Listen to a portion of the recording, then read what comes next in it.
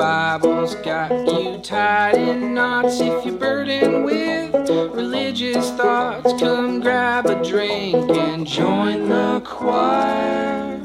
It's Heretic Happy Hour. Well, yes, it is the Heretic Happy Hour, and I am Keith Giles. I'm one of your co-hosts here, and I'm excited about our series we are doing on sex. So that means, boys and girls, that you might want to leave the room right about now, because mommy and daddy are going to be listening to something a little inappropriate, probably, for your tiny ears. Bye-bye! But we also want to... I also introduce my co-hosts here. It's not just myself here. It's also Jamal and Matt are joining me. So guys, say hi. Hi, friends. My name is Jamal. It's great to be back on the Heretic Happy Hour with you. I'm an author of Free to Love and soon to be Living for a Living, I think we just wrapped up the final edits on that and getting endorsements for that. And I'm really excited about that book coming out very soon.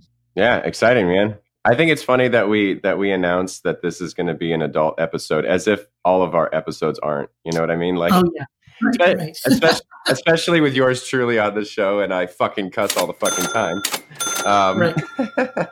So, but anyway, really excited to be here on another episode. Yeah, and I want to very quickly thank one of our sponsors, the Hope Center.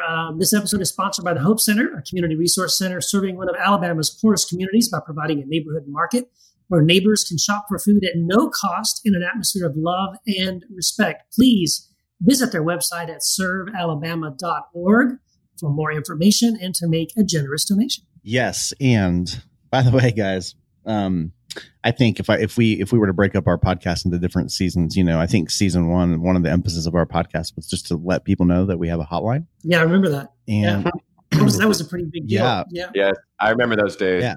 Remember that? I know. Whew. And one of the things I just pride myself in, as far as just like, I really feel good about just how I've been able to get the word out about that, because we do, like, people I think do know about this hotline. Mm-hmm. So let me just for, if you're a first time listener and haven't heard our announcement that we have a hotline, we do.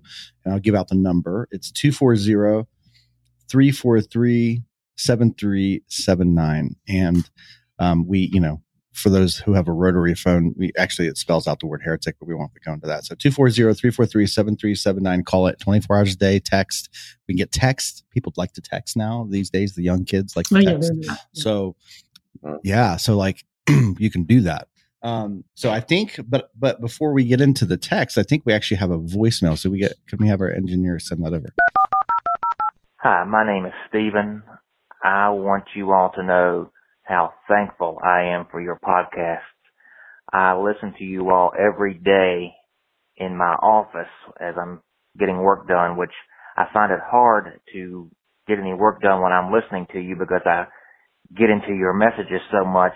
You all are doing such an awesome job at exposing what I like to call white Jesus American Christianity, the conservative type of evangelicalism, exposing the hypocrisy, and then just flat out showing who Jesus is. It's so different. Jesus is so different from American Christianity. And I just really thank you all for what you're doing, for these podcasts. You are giving the teachings of Jesus, which is something that hasn't been done for so long. And I just want you to know how much I appreciate it. I'm learning a lot from you. My wife is learning a lot from you. And we're sharing it with others. So thank you. Please keep it up. Wow. That was great. I honestly thought that would be a joke. I was waiting for someone to like turn the corner there, but no, he was dead serious, and that's really awesome. So thank you. Thank you so much. Yeah.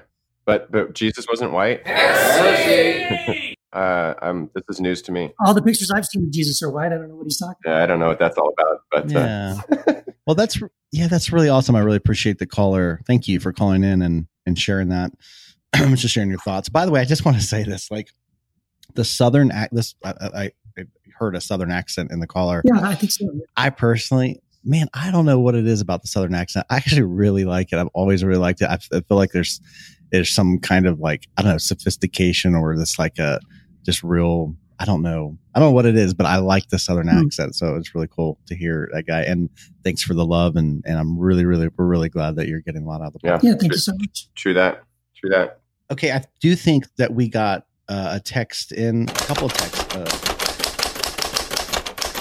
All right, let me go. Oh man, that's hot. That's hot off the press. Okay. Quote, "Hey guys, I'm really enjoying this sex series on the podcast because you are definitely addressing some issues that have been present in the church for a while. I listen to the podcast because I appreciate that you all tend to be open-minded and able to reflect on how the very privileges you have should be called into question when they negatively impact the church. My one suggestion is this. Next time you do a series on sex, it would be great to not just talk about how women are affected by the church's approach to sexuality, but invite one or more women to be part of the conversation beyond the Heretic of the Week interview.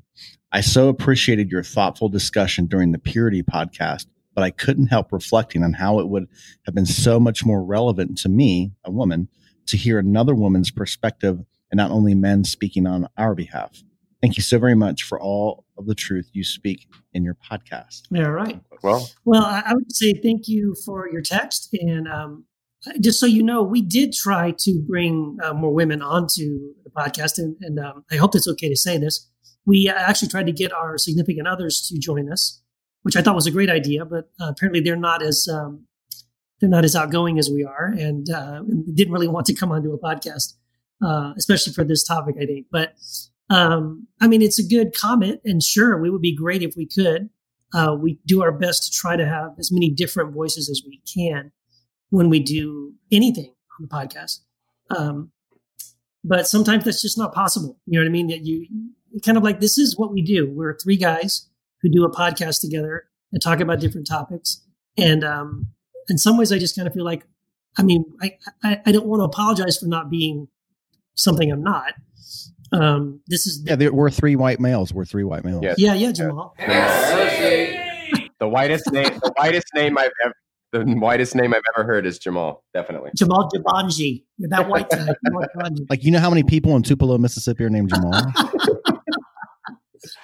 But we are men. Yeah, but she's got it. We are men. And then again, we're not against women. We're not opposed to that. Of course, we've had lots of female guests, and we want to have more. So yeah. Well, and I thought Taylor did great and talked a lot about the purity culture and had a lot of really good things to say. So yeah, I get the point of the text, and I get the concern behind it. And I appreciate that this was approached tactfully and respectfully, and not just like, you guys suck for being anti-women. So thank you to the texter who approached us respectfully on that. And we hear you. But it was much more than just three dudes talking about the purity culture, because I thought Taylor was fucking dynamite. That was one of my favorite interviews, and she had a lot of great things to say. Totally agree. Yeah. Okay, one more text, Matt. It's hot. Can I hand this fax to you, Matt? Can you read this? You want me to? I can't read this thing. This is offensive. Wait. This is the fax? How about you, Keith? Can you just be careful? It's hot out. I'm not sure. I want to read this. I want to hear Keith read it. Okay, but you got to understand, please, audience. I am reading something that somebody texted. Okay, here we go. This is the text that we received. It says, "Is it necessary to ring that fucking piece of shit bitch ass bell every time someone fucking fucks a fuck? It's kind of distracting during the serious conversation bits. Fuck, shit, asshole." Oh my God, Keith! Wow. Just reading what they give me. I don't make the news. I just read it. Yeah. Well, thank you for the very enlightening text. But yeah, that's what our producer does. So fuck that guy, but that's what he does. Anyway. Well, I was just going to say, I think he brings up a good point. Like when we started off the podcast, the cussing part was sort of, we kind of made light of it, and that's why we ring the bell. And we talked about about season 1. It was all going into a swear jar, and we were going to donate that to charity. But that's kind of done now. Like we're not really. Yeah. There is no swear jar. We're not really keeping track of anything anymore. No. Yeah, and I did make my donation, so I think we can Yeah, we'll have to have a board meeting about this. I think we should have a meeting with our white male producer, Raphael Mundo, and see if we can maybe we could retire the bell. Yeah, fuck off. Anyway, we have some announcements. Before we get into the meat of this show, I just want to tell everyone that you guys can find us online at heretichappyhour.com. And that can be like your landing page for everything that the show produces. We got the store. You can get the episodes on there. And we also have a Facebook group where we continue the conversations that we're having on the show. And so please look, if you're on Facebook, go on to, just search Heretic Happy Hour and you can join the group. There's a couple questions. Wait, Matt. What? Matt, is the Facebook group, is it connected to this podcast? Yes. Wait, I've heard a rumor that it is, but some people don't know that. Can you believe this? Yeah, some people are in the Heretic Happy Hour podcast Facebook group and don't realize there's a podcast. Yes. Yeah. So yeah, if you're in the group, God dang it, listen to the podcast. All right. But yes, we have a Facebook group. And one last announcement: in 4 days from the time that this releases, Keith and myself are going to be flying down to Orange County for our first ever 5th live show. Yes. And that's going to be this Saturday, February 23rd from 6 to 9 p.m. at Sidecar Donuts Workspace in Costa Mesa, California. And we have an event page on Facebook if you want all the details. If you're in the Facebook group, we'll be posting the details in there, so you can make sure to mark that on your calendar. And these live events are super fun. And also, we are going to try, if our producer can get his fucking act together. Oh, shut up. We are going to try to be doing a live stream of the show for the Facebook group. And so if you're not in the Southern California area, you can check that out in the Facebook group, and you can join us live via the beautiful thing called technology. Yes, it is a beautiful thing. And hey, guys, if you cannot get enough of the Heretic Happy Hour podcast, and truly, who can? It's so addictive. Then you need to go to our Patreon page and make a donation and support what we do. And we will give you bonus content out the yin yang. You will not believe. We record bonus content. We record bonus interviews. We have so much awesome, cool stuff up there. You got to check it out. And we also want to thank, we have some new people who decided to support us. So I want to thank our new patrons, Carl Angoli, Robert Reichert, Greg Ballou, Jeff Mason. Hey, Jeff. And Caleb Kirkfleet.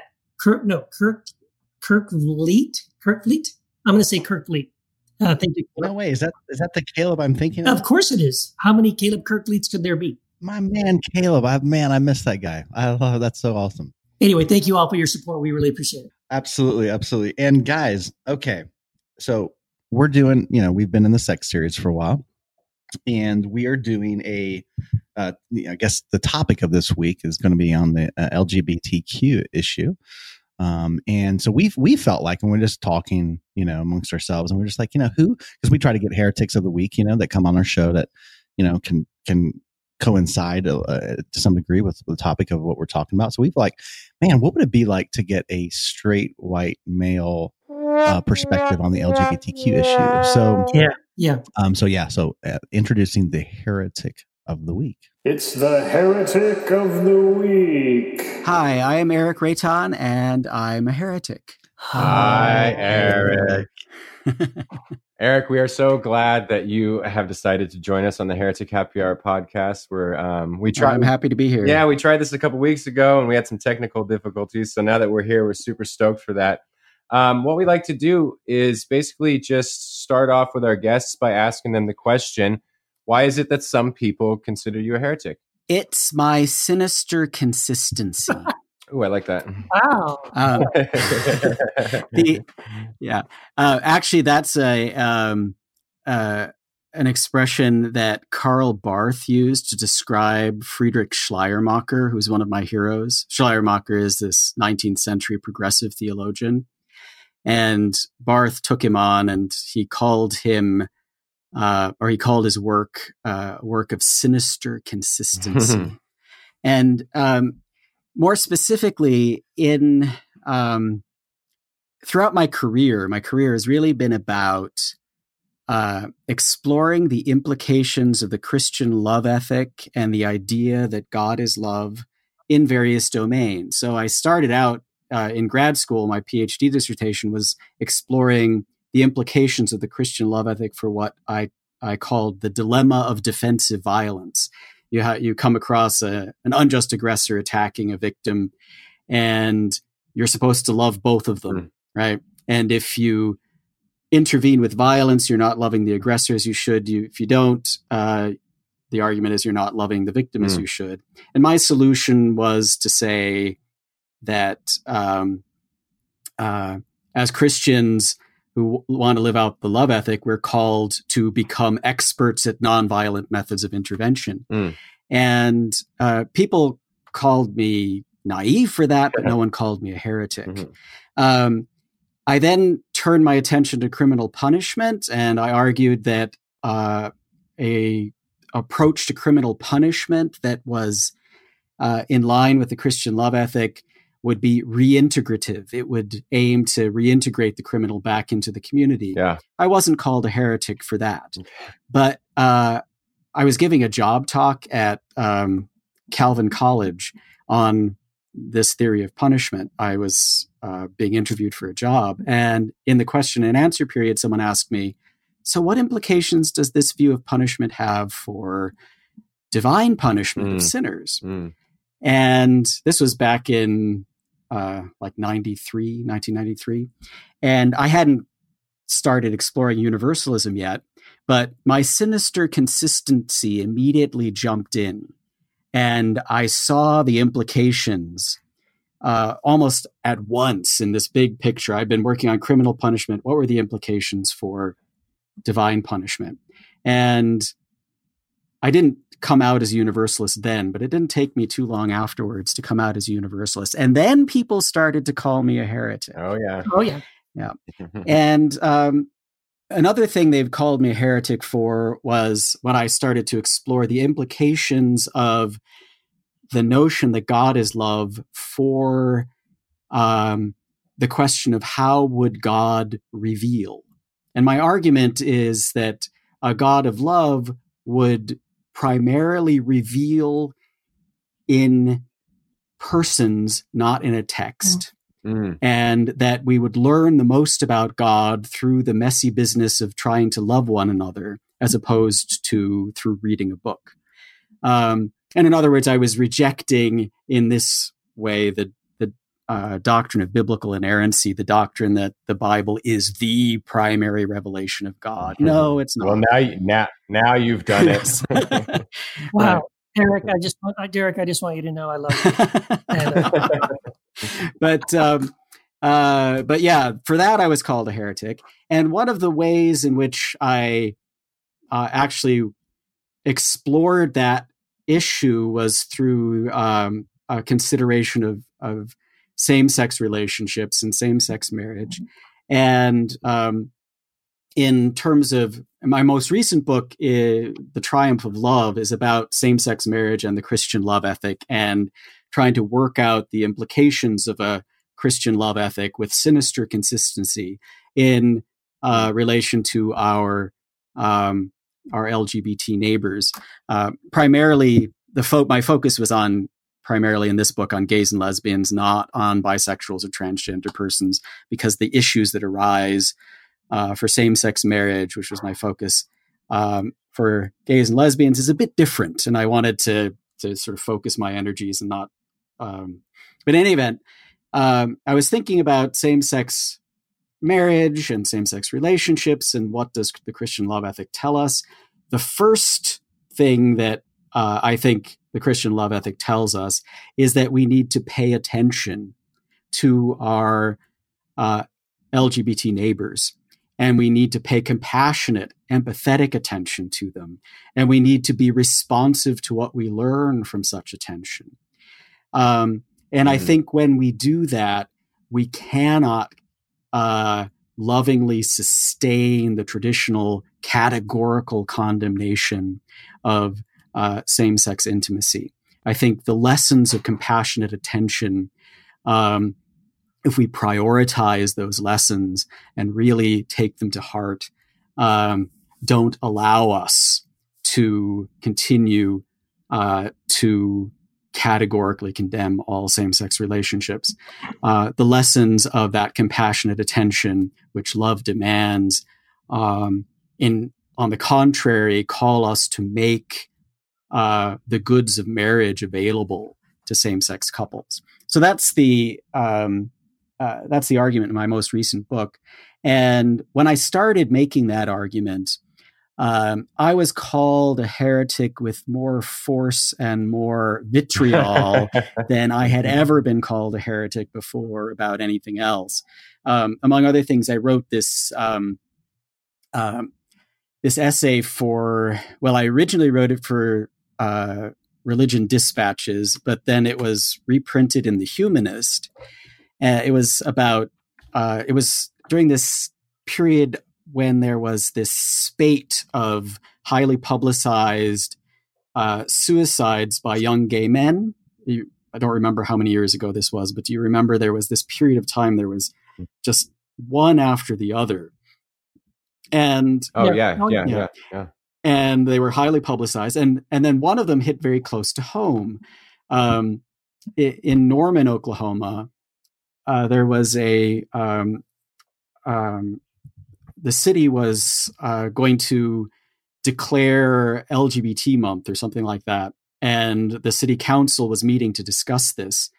And that city council meeting brought out the haters, right? And it also brought out this young man who was gay. And he thought, in a certain sense, that he had escaped the hate, the vitriol, when he graduated high school. And then he, in the city council meeting, saw just this barrage of hate among adults in his community. And he was so demoralized by this that he went home and killed himself. And I wrote about that incident and about Christian, what does Christian love call us to do? And my argument was, well, first of all, we need to pay compassionate attention, and if we prioritize the rigid interpretation of a static text, of a passage in a static text, over the lessons of love, we have chosen to forego living by the love ethic in favor of some other kind of ethic, right? And so, my argument is that there is an epistemology of love, if you will. That's a fancy philosophical term for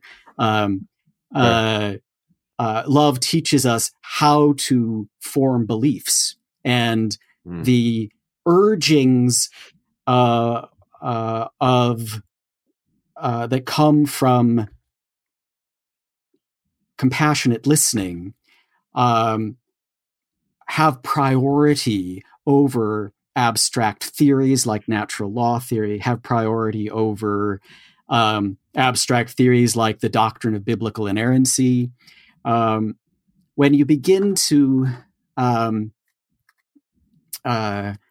put those things above the lessons of compassionate attention, you have left the love ethic behind. And if a book like the Bible teaches you to love your neighbor as yourself, and a certain theory about the book, the doctrine of biblical inerrancy, encourages you to plug up your ears with Bible verses so that you don't hear the anguished cries of your LGBT neighbors, then I think you've got the wrong theory about that book. Yeah, Amen. Yes. Eric, I wanted to ask you, right. And I kind of you're kind of headed this direction anyway, but I wanted to ask you some specifics. So, and I know this, all three of us know this by experience.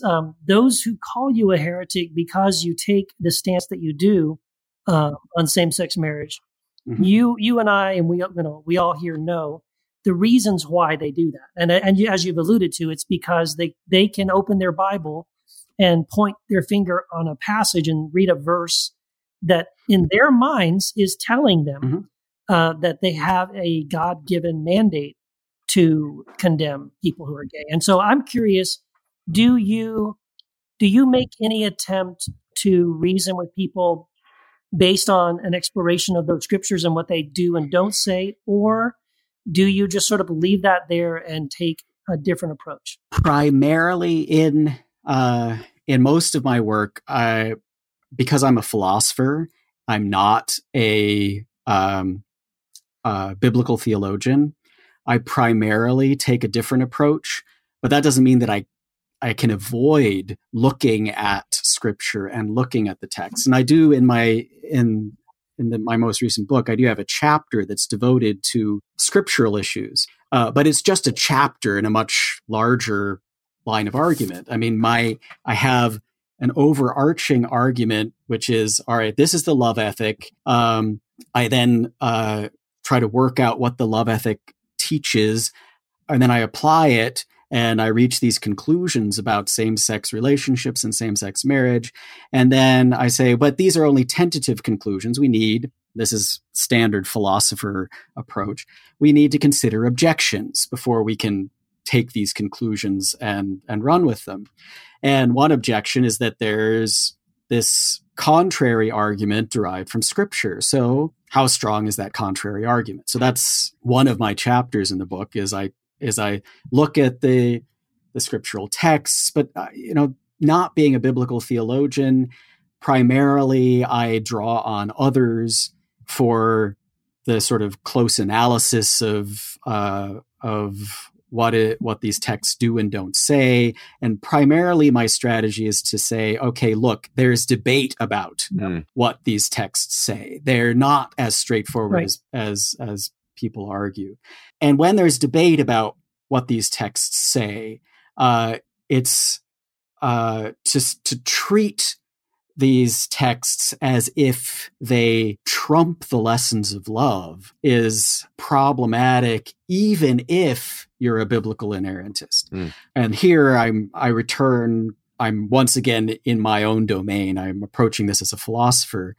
I ask, okay, it's only if you adopt a doctrine of biblical inerrancy. It's only if you adopt that theory about what kind of book the Bible is that you are led from a tiny handful of texts to the conclusion that same-sex relationships must be a sin, right?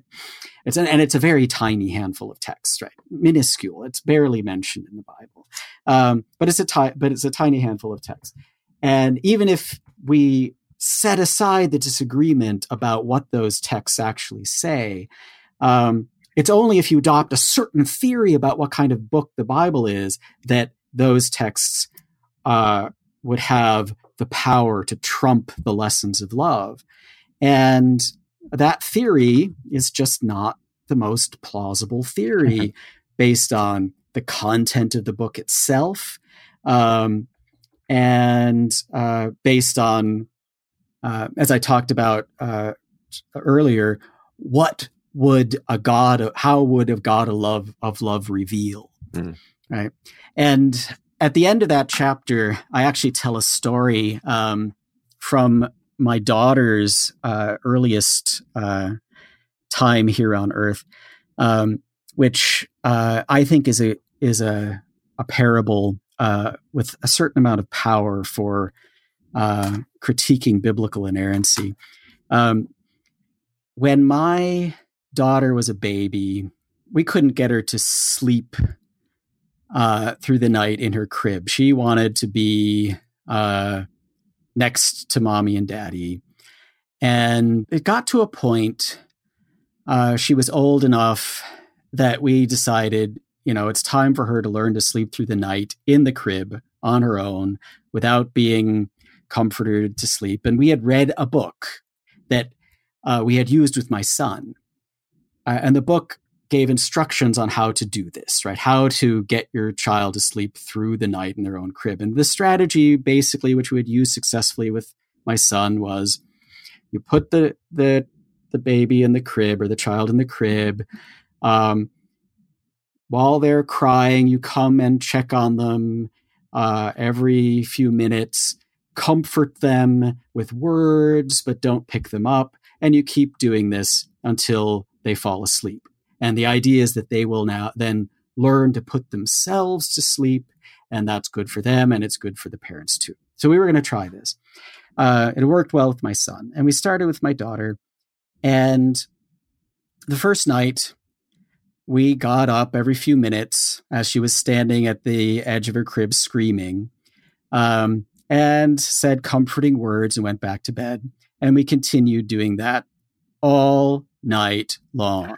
She did not stop screaming. She never stopped screaming. It went all night long until the next morning, when finally I took her out of her crib, put her in her exerciser. This was 6 a.m. and she promptly fell asleep in the exerciser. The next night, identical. The third night, exactly the same thing.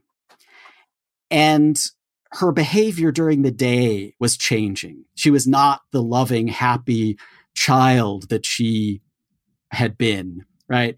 It was, and my wife and I looked at each other and we said, you know what? This is not that important, right? Yeah. We need to pay attention to our daughter and what our daughter is telling us through her behavior, through all of this, and not listen to this damn book, right? And what it's telling us. It might have been right for our son, but it's not right for our daughter. And so we threw out the book and we went back to comforting her, putting her to sleep and all of this. And, guess what? She's now 12 years old and she sleeps through the night in her own bed. She's fine, right? But if we had dealt with this by just putting in earplugs, I don't know what the result would have been, but I don't think it would have been good for her because she was not ready. Mm-hmm. If we had dealt with the problem by just saying, well, the book says, we would have been paying more attention to the book than to our daughter. Wait a minute. Are you drawing some kind of an analogy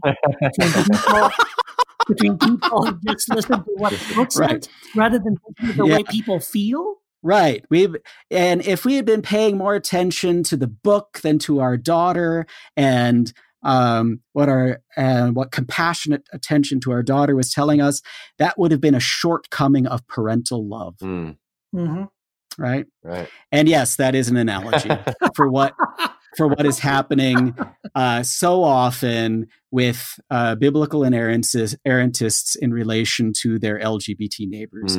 They are listening to the book and hardening their hearts against their gay and lesbian, bisexual, and transgender neighbors. They are listening to the book or above compassionate attention, or in worst case scenario, they are using Bible verses as earplugs so that they don't pay compassionate attention at all. Wow. Eric, that's beautiful. By the way, this is Jamal here, so it's great to have you on the podcast. I've been loving what you're sharing here. Is so good. I always chuckle when people, talk about the love ethic as if the Bible invented that. And I just find it, I actually heard a politician during the last presidential election. It was actually a really clever response, but someone said, does the Bible govern your life? And he goes, well, honestly, I didn't have to read it in the Bible to love my family.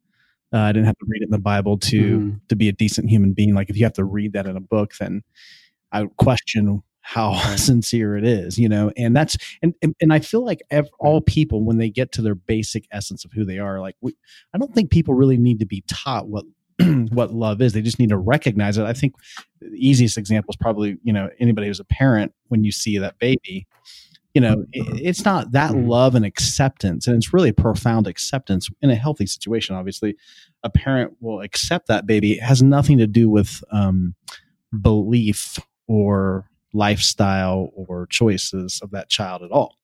It's just, you exist and I accept you. And I find it's interesting that changes over time.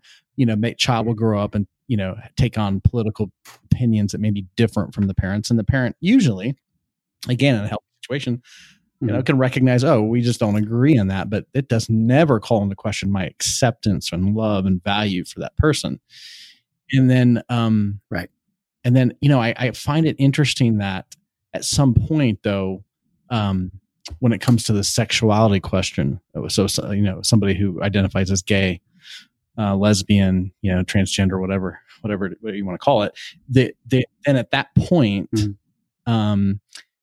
it's interesting that people will then say, well, I can't associate with you, or I don't agree with you. And now somehow the acceptance is based on belief, which I believe to be, it doesn't have to even be a sexuality issue. It could be anything, a political issue. It could be a difference of doctrine. We have heaven for, we know in Christianity that people cut off relationships from far less, with you're a universalist, you're not, you believe this about the end times, this person believes something different. So there's all this argument, but I find it interesting. And this is what, I guess my question to you, and this is, do you think it's possible? And so it's a question of judgment. So is it possible to hold a non-judgmental approach to somebody to say, I have no judgment over you and as a person, I accept you fully, I love you fully, yet still not be affirming of, so can somebody remain in a non-judgmental, totally accepting place, and just say, yeah, but I just don't see the same, I don't agree with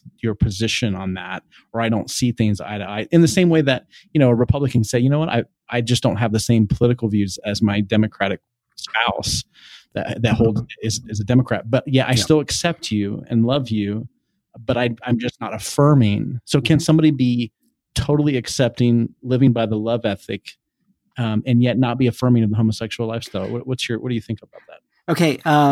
I actually talk about this in connection in my book. I have a chapter on loving the sinner but hating the sin, and this slogan has been horribly misused against LGBT persons as just an excuse to other them, to marginalize them, to abuse them. But I think that the principle itself is an inescapable, unavoidable part of trying to live out the love ethic, because you cannot, I think, live out the love ethic without standing in opposition to anything that that is contrary to love. That is contrary to love for our neighbors. So, when Martin Luther King Jr. talked about loving the racist while condemning racism, for example, he was describing what you have to try to do as someone living out the love ethic if you are going to take a stand against racism. You have to take a stand against racism if you're going to live out the love ethic. And you have to love the racist if you're going to live out the love ethic, right? And so you have to figure out, how do you do that? And so I think love the sinner, hate the sin is an essential principle. But I try to turn that principle a bit on its head, because it is always possible to love the sinner while hating what really is a sin, it doesn't follow that you can take anything whatever to be a sin without it interfering with your capacity to love a person. And so if condemning something by its nature gets in the way of loving your neighbor, that is evidence that the thing being condemned is not a sin after all. So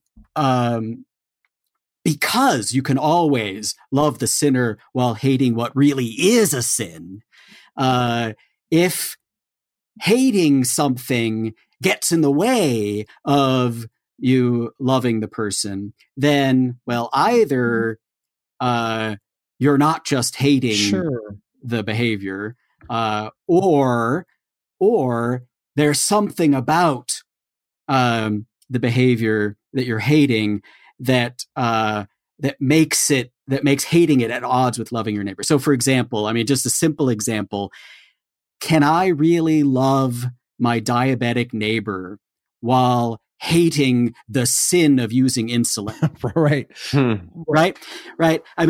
If taking the use of insulin to be a sin interferes with my capacity to love my diabetic neighbor, and that is evidence of the fact that insulin use is not a sin. Does that make sense? Sure. Right. Sure. And what I have found is that sincere, loving people who are convinced that all homosexual relationships are sinful who want to love their LGBT neighbors, sincerely want to, but feel committed to categorically condemn their most intimate, meaningful, life-enriching relationships, find themselves in a situation where they are compelled by what their preacher, what they think the Bible teaches them, to behave in ways that interfere with their capacity to authentically achieve what they want to achieve in relation to their LGBT neighbors, that is, love them. That is, they come with the most loving intentions, but they have this belief that is interfering with their capacity to live out those intentions and on the ground behave in ways that are genuinely loving. Totally. I think if I were to clarify, I think it's one thing to obviously labeling something as sin could be. I mean, I would assert that it is a form of judgment. Saying something is sinful is a judgment call. But do you think it's possible to not have a judgment call, just not simply be affirming? In the same way to say it's not a sin to be, if you're a conservative politically, it's not a sin that, somebody wouldn't say, oh, you hold, liberal positions on healthcare. So that, no, not necessarily a sin. It's just not affirming. Is it possible to not be affirming and without labeling something as sin in a judgment call way? Okay. Yeah. Well, one of the things that I guess I want to say to that is if you are not affirming someone's political position, that is somewhat different than not affirming their most intimate, meaningful, loving relationship, right? It's a matter of, if you withhold affirmation from a political view, the place that a political view has in a person's self-understanding is not always, but often quite different than the place that a loving relationship has. And it's a matter often of identity, of who the person is. Now, with LGBT persons, they can adopt, it's possible under certain conditions to not affirm something that is part of a person's identity, and therefore, in a certain sense, not affirm who they are, but do so out of love, because the identity that you're not affirming is a destructive identity that is a self-understanding that is corroding them, right? And so you're not going to affirm that that self-understanding because it's corrosive. And so you can be genuinely loving in withholding such affirmation. But if something is an aspect of someone's identity, and it is not a corrosive feature of their identity, but an enriching feature of their identity, something that makes them their best self, something that makes their life better than it would have been before, and you're withholding affirmation from that, that's a bit more problematic. You are withholding affirmation from a part of who they are that is tied to their best self and their best life. So I have some worries there. It's what I'd say is it's a hard trick to withhold affirmation when it's something like that, and yet still come across as genuinely loving that person fully and richly and robustly. It's a hard trick to pull off. Maybe it can be done, but it's a hard trick. Yeah, I totally agree with all that. I'm so glad that that you're out there talking about these things, Eric. And you mentioned your book, Triumph of Love, and I'm really happy that Whippenstock put that out. And it's such a blessing to have. Can you tell our listeners what you're working on now and what you've got going on in the coming months or years, or that you're excited about, that you're particularly amped to get out there? Well, I've been thinking that I should more formally and in greater depth write up my my thoughts on the implications of the idea that God is love for divine revelation and what we should expect from divine revelation. That's something that I've touched on in I touch on it in The Triumph of Love. A few pages on the scripture chapter. I touch on it actually in my first book, Response to the New Atheist, Is God a Delusion? I don't remember exactly the context. A few years ago I wrote the book. But I touch on it there. And I actually gave, when I was a few years back, the president of the Central States Philosophical Association, I gave my keynote presidential address about that topic. But I haven't sat down and really written that extensively. So I'm thinking that something on basically the philosophy of revelation and its implication for how one views scripture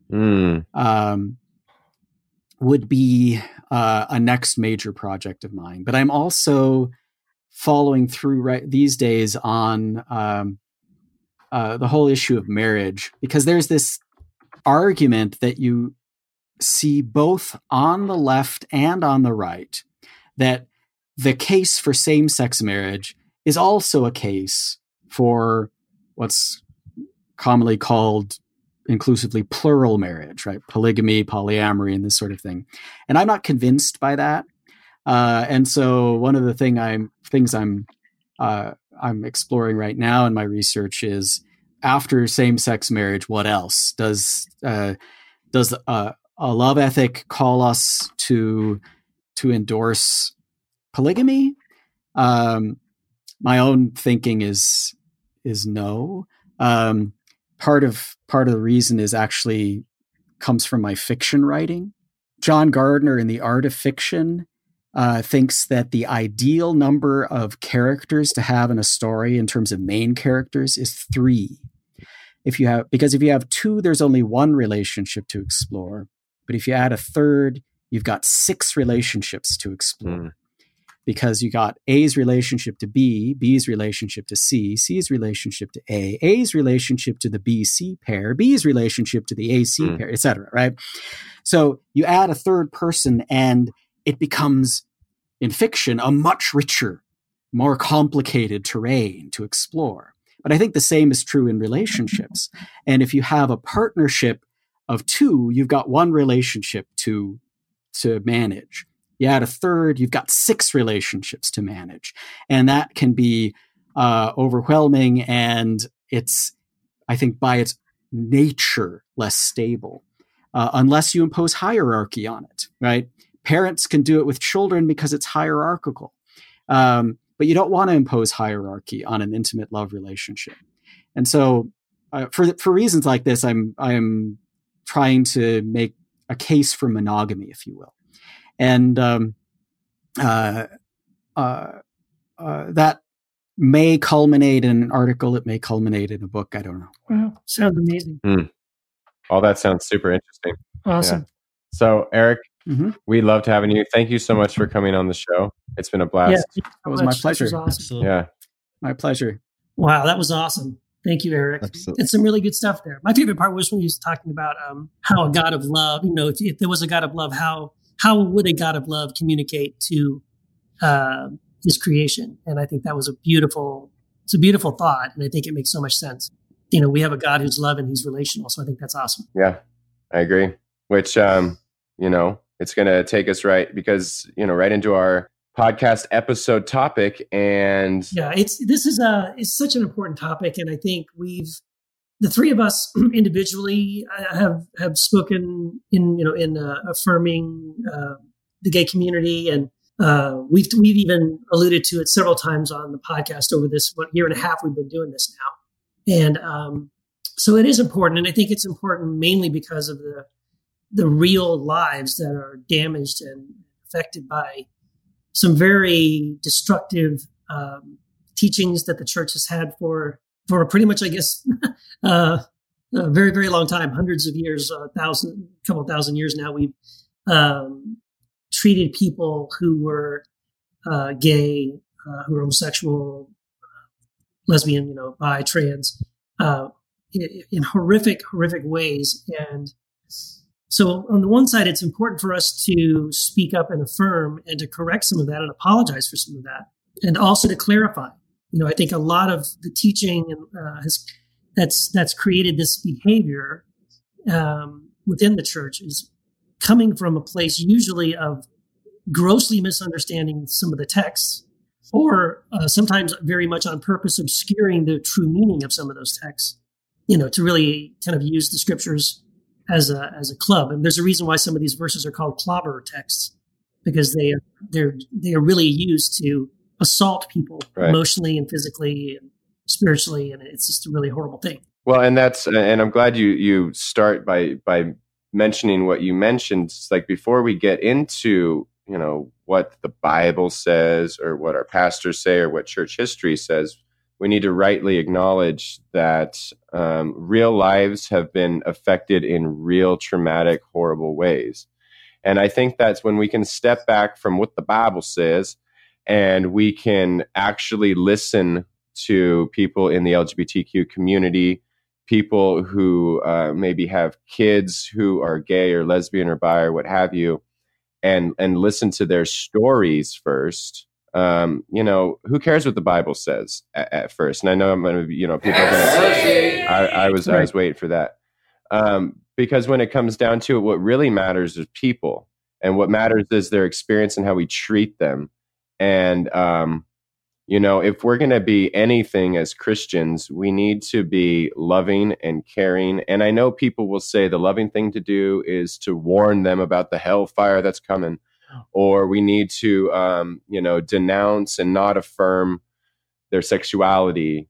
And they would suggest that's the loving thing to do. But if you really step back and ask people in this community, that's not the loving thing to do, because that's not what they're saying is loving. Right. And so if we're going to be loving, we need to listen to the people who we claim to love and ask them with empathy, are we being loving when we do this? Well, the answer is no.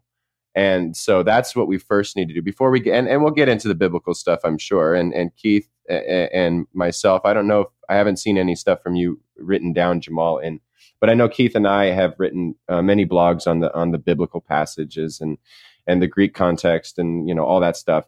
But I'm just glad that, Keith, you first started by saying it's important to listen to people and to look at the damage the church has done to any marginalized group. And the LGBTQ community has historically been one of them. Yeah, absolutely. I think it's one of these things where, and this is kind of a recent thing for me, I think probably only in the last maybe 2 or 3 years that I actually started affirming and writing and blogging about this issue. So it took a long time for me to turn the corner on it. And it wasn't easy for me. But what's really amazing is that once I started really digging into it, I'll be honest, I dug into it originally scripturally. I did feel hung up on some of these scripture passages that, hey, when I open my English Bible, my English translation of the Bible, and I look right there it says, there's the sentence that says, homosexuals will not inherit the kingdom, right? And so what do I do with that? Well, so again, that was my first sort of hang up.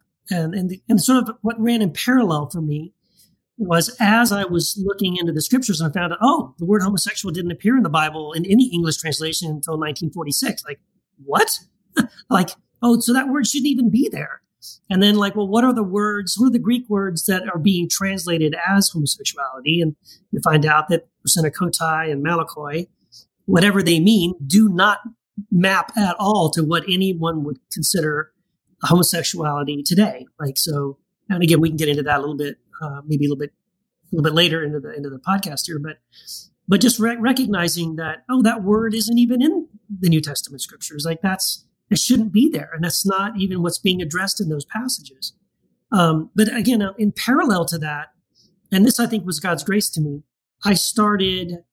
honestly what happened was I sent my first article where I was going to be affirming. I sent it to several friends of mine and asked that I respect. And I said, could you guys read this? And I really just wanted them to check me on my, I didn't expect them to agree with my conclusions, but I just said, check me on my scholarship here. Like, am I really treating the scripture fairly? Am I saying this the right way? Just really more of that from that perspective. And I really didn't expect most of them to agree with me and affirm what I was saying. But the shocking thing was that all of those people came back and affirmed what I was saying. And several of those people that I sent it to actually said, can we have lunch together or can we have coffee together?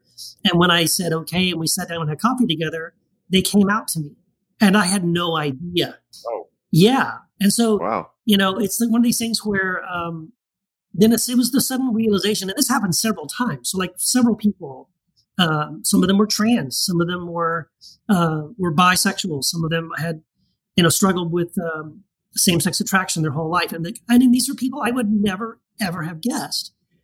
And so then that was the realization that, oh my gosh, I already love a bunch of people who are Christian and gay.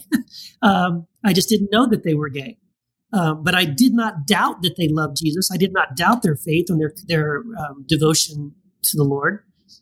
And I certainly didn't doubt them when they told me that this was something they had struggled with their whole life. So it's sort of like as I was studying it academically, at the same time I was being given real world evidence in my actual life that yes, you can be gay and Christian. And these were not oxymorons. These were not mutually exclusive concepts. So that was really great. That honestly is what helped me so much, I think, to be more bold in what I was asserting in my articles. Yeah, I think all those are great points, and it just like a testifying to the fact that when people can trust those who are allies and those, it's like you can get some real great truth, and truth can be realized, and they're coming out. And I know you say struggling with same-sex attraction. It's only struggling because of how the church views them. But once you realize that once they realize you're an ally and you're safe to come out to, it's like it's no longer a struggle. We can be open and truthful about that. And I just think that's beautiful. This is obviously very layered, nuanced topic. So I think there's obviously been such hurt. And we all know this because we all come from the Christian world. The Christian world does not deal with minority anything very well. So, and that's not just because it's the Christian world. I just think it's part of the human dilemma, the human problem that we've had. I think just religion, probably takes a magnifying glass and makes it much larger and more painful in that sense. But I think in the human dilemma, the humanity over the course of history has not done well with accepting or, tolerating people. It's just that the people are scapegoated all the time. People are looked to be excluded if they don't fit the norm, if they're not part of the majority. It's like, and so that has been an issue for a long time. And within the Christian world, obviously anything that deviates from whatever subset, there's a lot of different subsets. So if you're in a charismatic church, if you don't have the outward symbols of, what they would consider spiritual gifts, speaking in tongues, healing, all that stuff, then you're the oddball out and then you don't fit. If you're in, intellectual circles and you don't think that way, then you don't fit. So any group setting, and this is true. I mean, you experience it. We experience it in school, any setting that you don't fit the normative popular club, then you're the oddball out. And so I do believe there's been a lot of damage, obviously, to the gay community, and the LGBTQ community has felt that, from the Christian world, in very, very strong ways, but also from society in general, because I do think this is the human dilemma. So, what I'm really glad to see happening in this current age is this current day we're living in is I really do believe the pendulum is correcting the imbalance in that. So, there's just even what we're dealing with in the immigration issue, we're really becoming conscious of how marginalized groups are affected. I think it's very positive for the evolution of humans. I think it's a really good thing. It's loving to be aware of how marginalized groups have been affected. So I think that's positive. I think that really is positive. Anytime we bring in sexuality, however, to the conversation, there's many layers to it.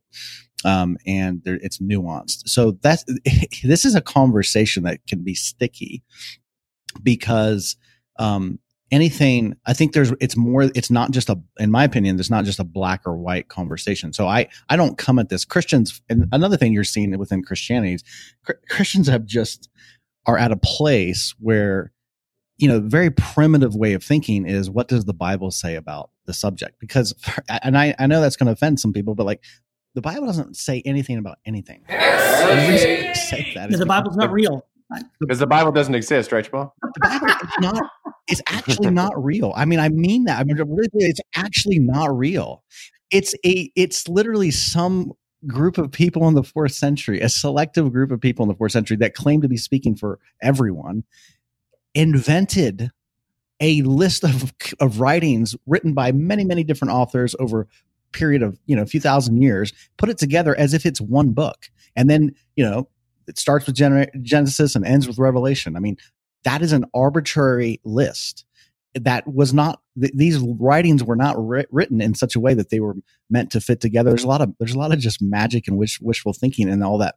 And then we present the book as if it says the same thing about something, and it just doesn't. So, and you're dealing with ancient mindsets.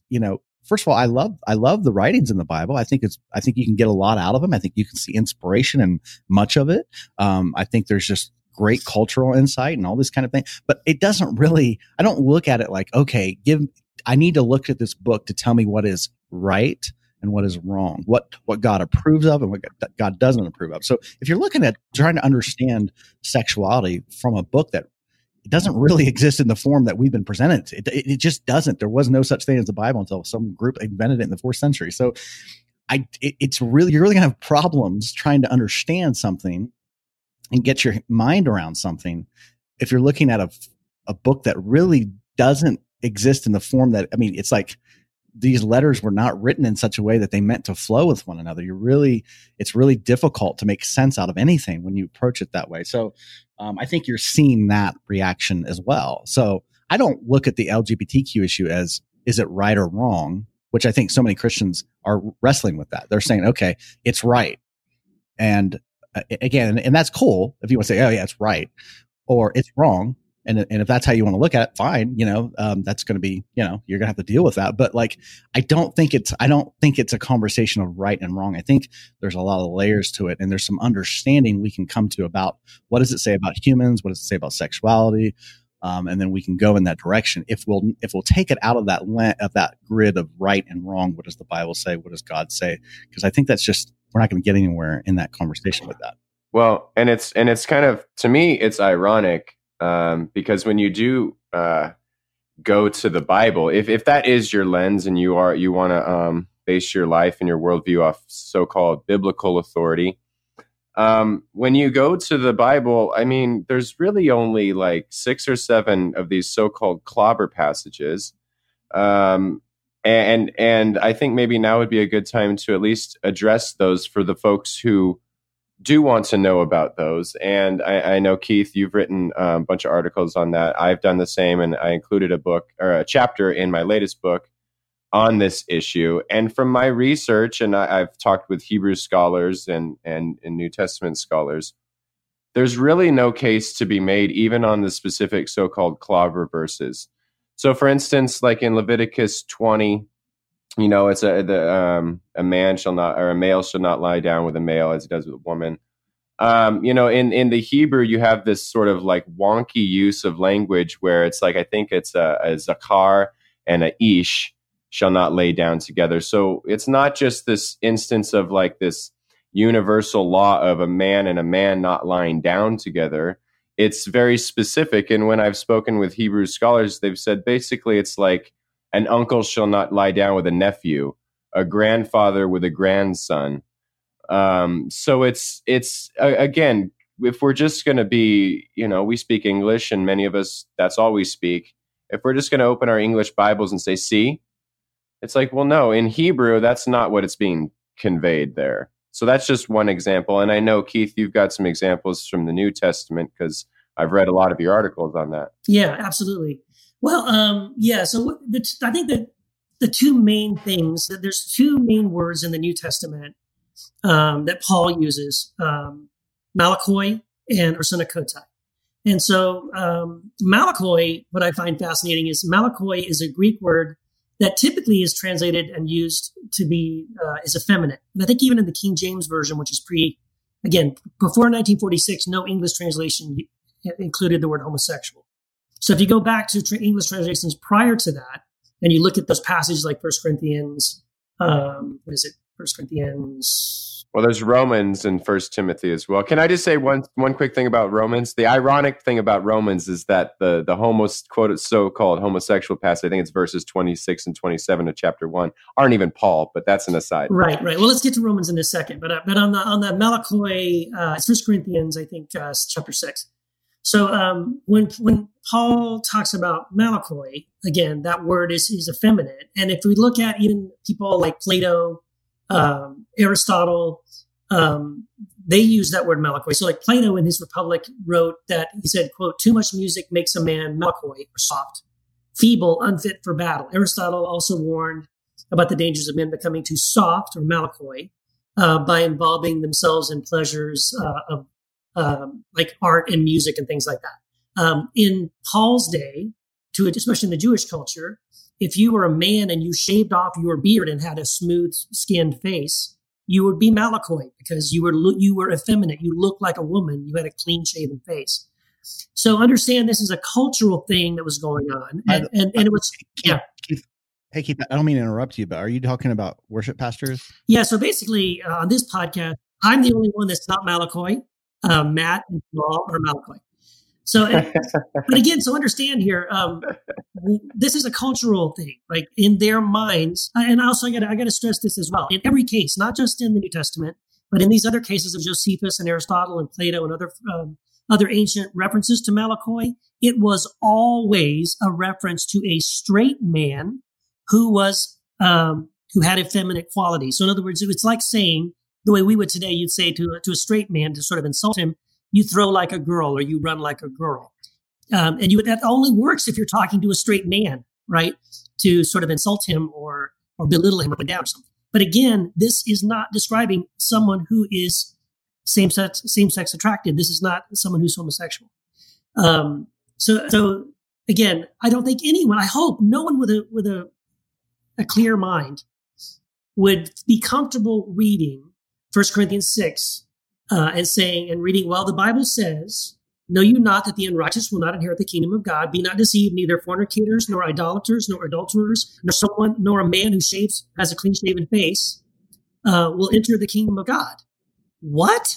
Like, would we honestly believe that? So if I'm a straight man, but I shave my beard and I like music and art and poetry, I don't get to go into the kingdom of God because that is what Paul is suggesting in that verse. So we would say, hopefully we would be intelligent enough to say, well, maybe this is a cultural thing, that in Paul's mind, this was something that was frowned upon, and that we would today treat Paul's words here the same way we would treat Paul's command multiple times when he says, I would that all men everywhere, as everyone everywhere, would greet one another with a holy kiss. He says this multiple times. Well, we don't do that today. Why don't we do that? It's in the Bible. Paul commanded it more than once. He said we should do it. Why don't we do it? Because we recognize this is a cultural thing. And in Paul's day, this was acceptable and this was what they did. But we don't do that in our culture. So we ignore that passage. And I would encourage us to do the same when it comes to this word malakoi and this idea that if a man is effeminate, he can't enter the kingdom of God. We now recognize that's just ridiculous. I would hope so. And that even if you didn't agree with that, you would at least agree with this, that malakoi is not referring to someone who's homosexual. No, it's not. And even like talking about 1 Corinthians, I think even Johnny Mack admits that the context surrounding that, and he says it's Corinthianizing, it's all about shrine prostitution. And so when you read the passage, you just look at all those all the other things that keep you out of the kingdom of God. I mean, they're so coercive. So to all of a sudden, like, be talking about a monogamous, or polyamorous, since we just had Chuck on. I'm just fucking with you. But a loving relationship that's so out of context.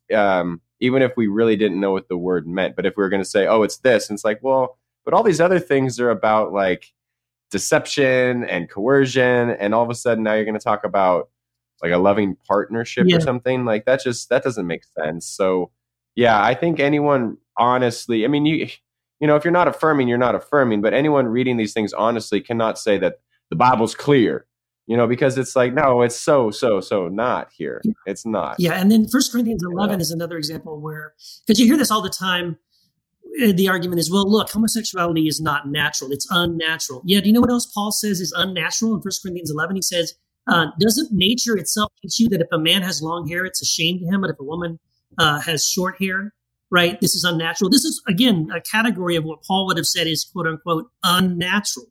So again, now we're condemning men who have long hair or women who have short hair, that they're unnatural. And now again, they're under some condemnation and they can't enter the kingdom. Of course not. We accept. Well, I would also suggest it's kind of weird to talk about what's natural and unnatural, like on your smartphone, and telling people what's natural by typing in your smartphone and putting something on Facebook. Like, who gives a fuck what's natural and unnatural? Like, I mean, are you serious? Do you drive a car? I don't find cars naturally occurring in the world. I mean, goodness, that's just silly. But as long as we're on this topic here, can I read something from one of my favorite New Testament scholars, David Bentley Hart? Oh, absolutely. Love hearing from him. Love David Bentley Hart. And we did interview him. I can't wait. That'll eventually come out very soon. But he has some notes in his New Testament translation under 1 Corinthians chapter 6. And he addresses the Arsenokotai, specifically the word Arsenokotai and Malakoi. So he says, I'm quoting him. He says, a man who is Malakos or Malakoi is either soft in any number of senses, self-indulgent, dainty, cowardly, physically weak, or gentle in various largely benign senses, delicate, mild, etc. Some translators of the New Testament take it here to mean the passive partner in a male homoerotic act, but that is an unwarranted supposition. Precisely what a Arsenokotai is has long been a matter of speculation and argument. Literally, it means a man who beds, that is, couples with males, but there is no evidence of its use before Paul's text.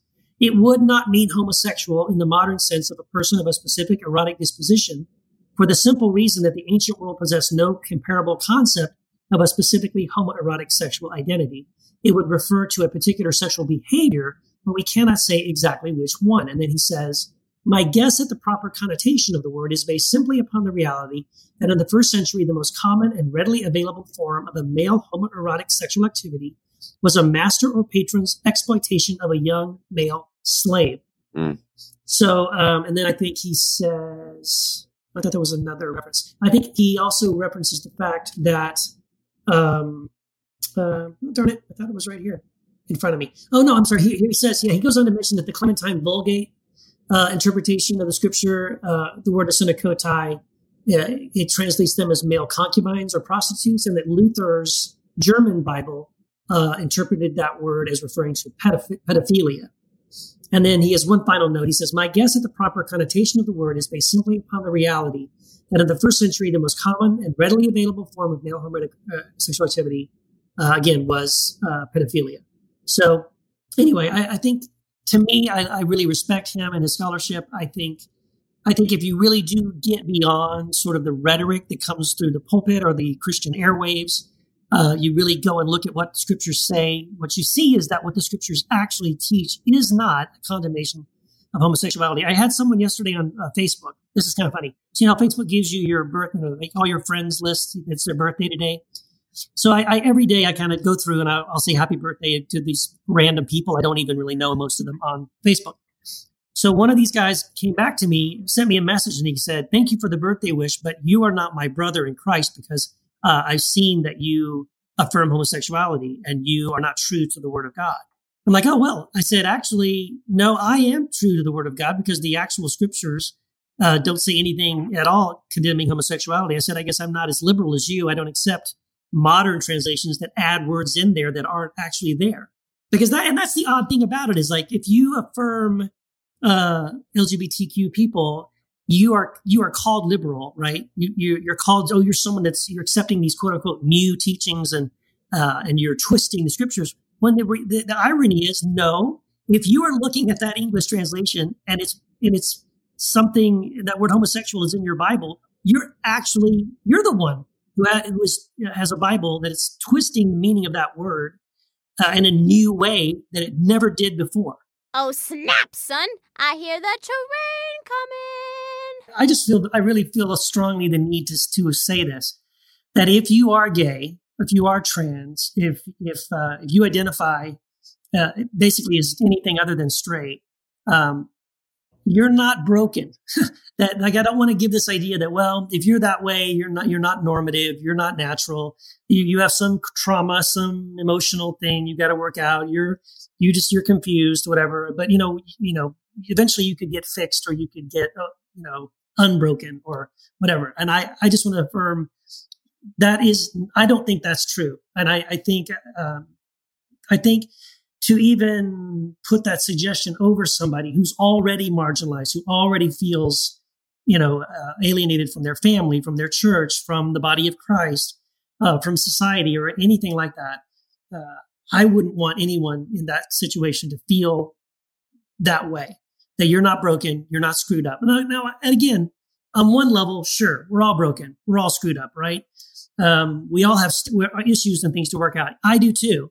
But it's not something that I would say is only this is only applies to people that are broken, people that are screwed up.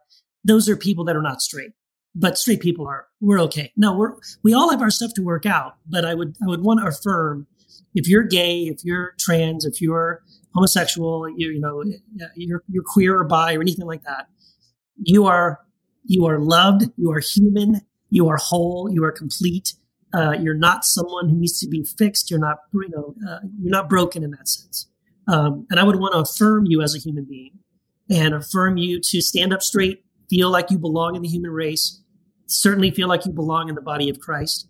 And the fact that you're not straight isn't something that should prevent you from being a loved, accepted, and affirmed member of the body of Christ, or of humanity. Yeah, absolutely. Couldn't agree with you more. Do you have any, since we're going to wrap this up pretty soon, do you have any resources for people? I'll just throw one out there, a book by John Shore called Unfair, I thought was really good on this issue. I know Matthew Vines, he's more of a conservative writer, right? But he's kind of got the book, I don't remember the title. Is it Gay Christian or Christian and Gay? Okay, but Matthew Vines, I guess, if you're coming from a conservative background, I think he would resonate with you.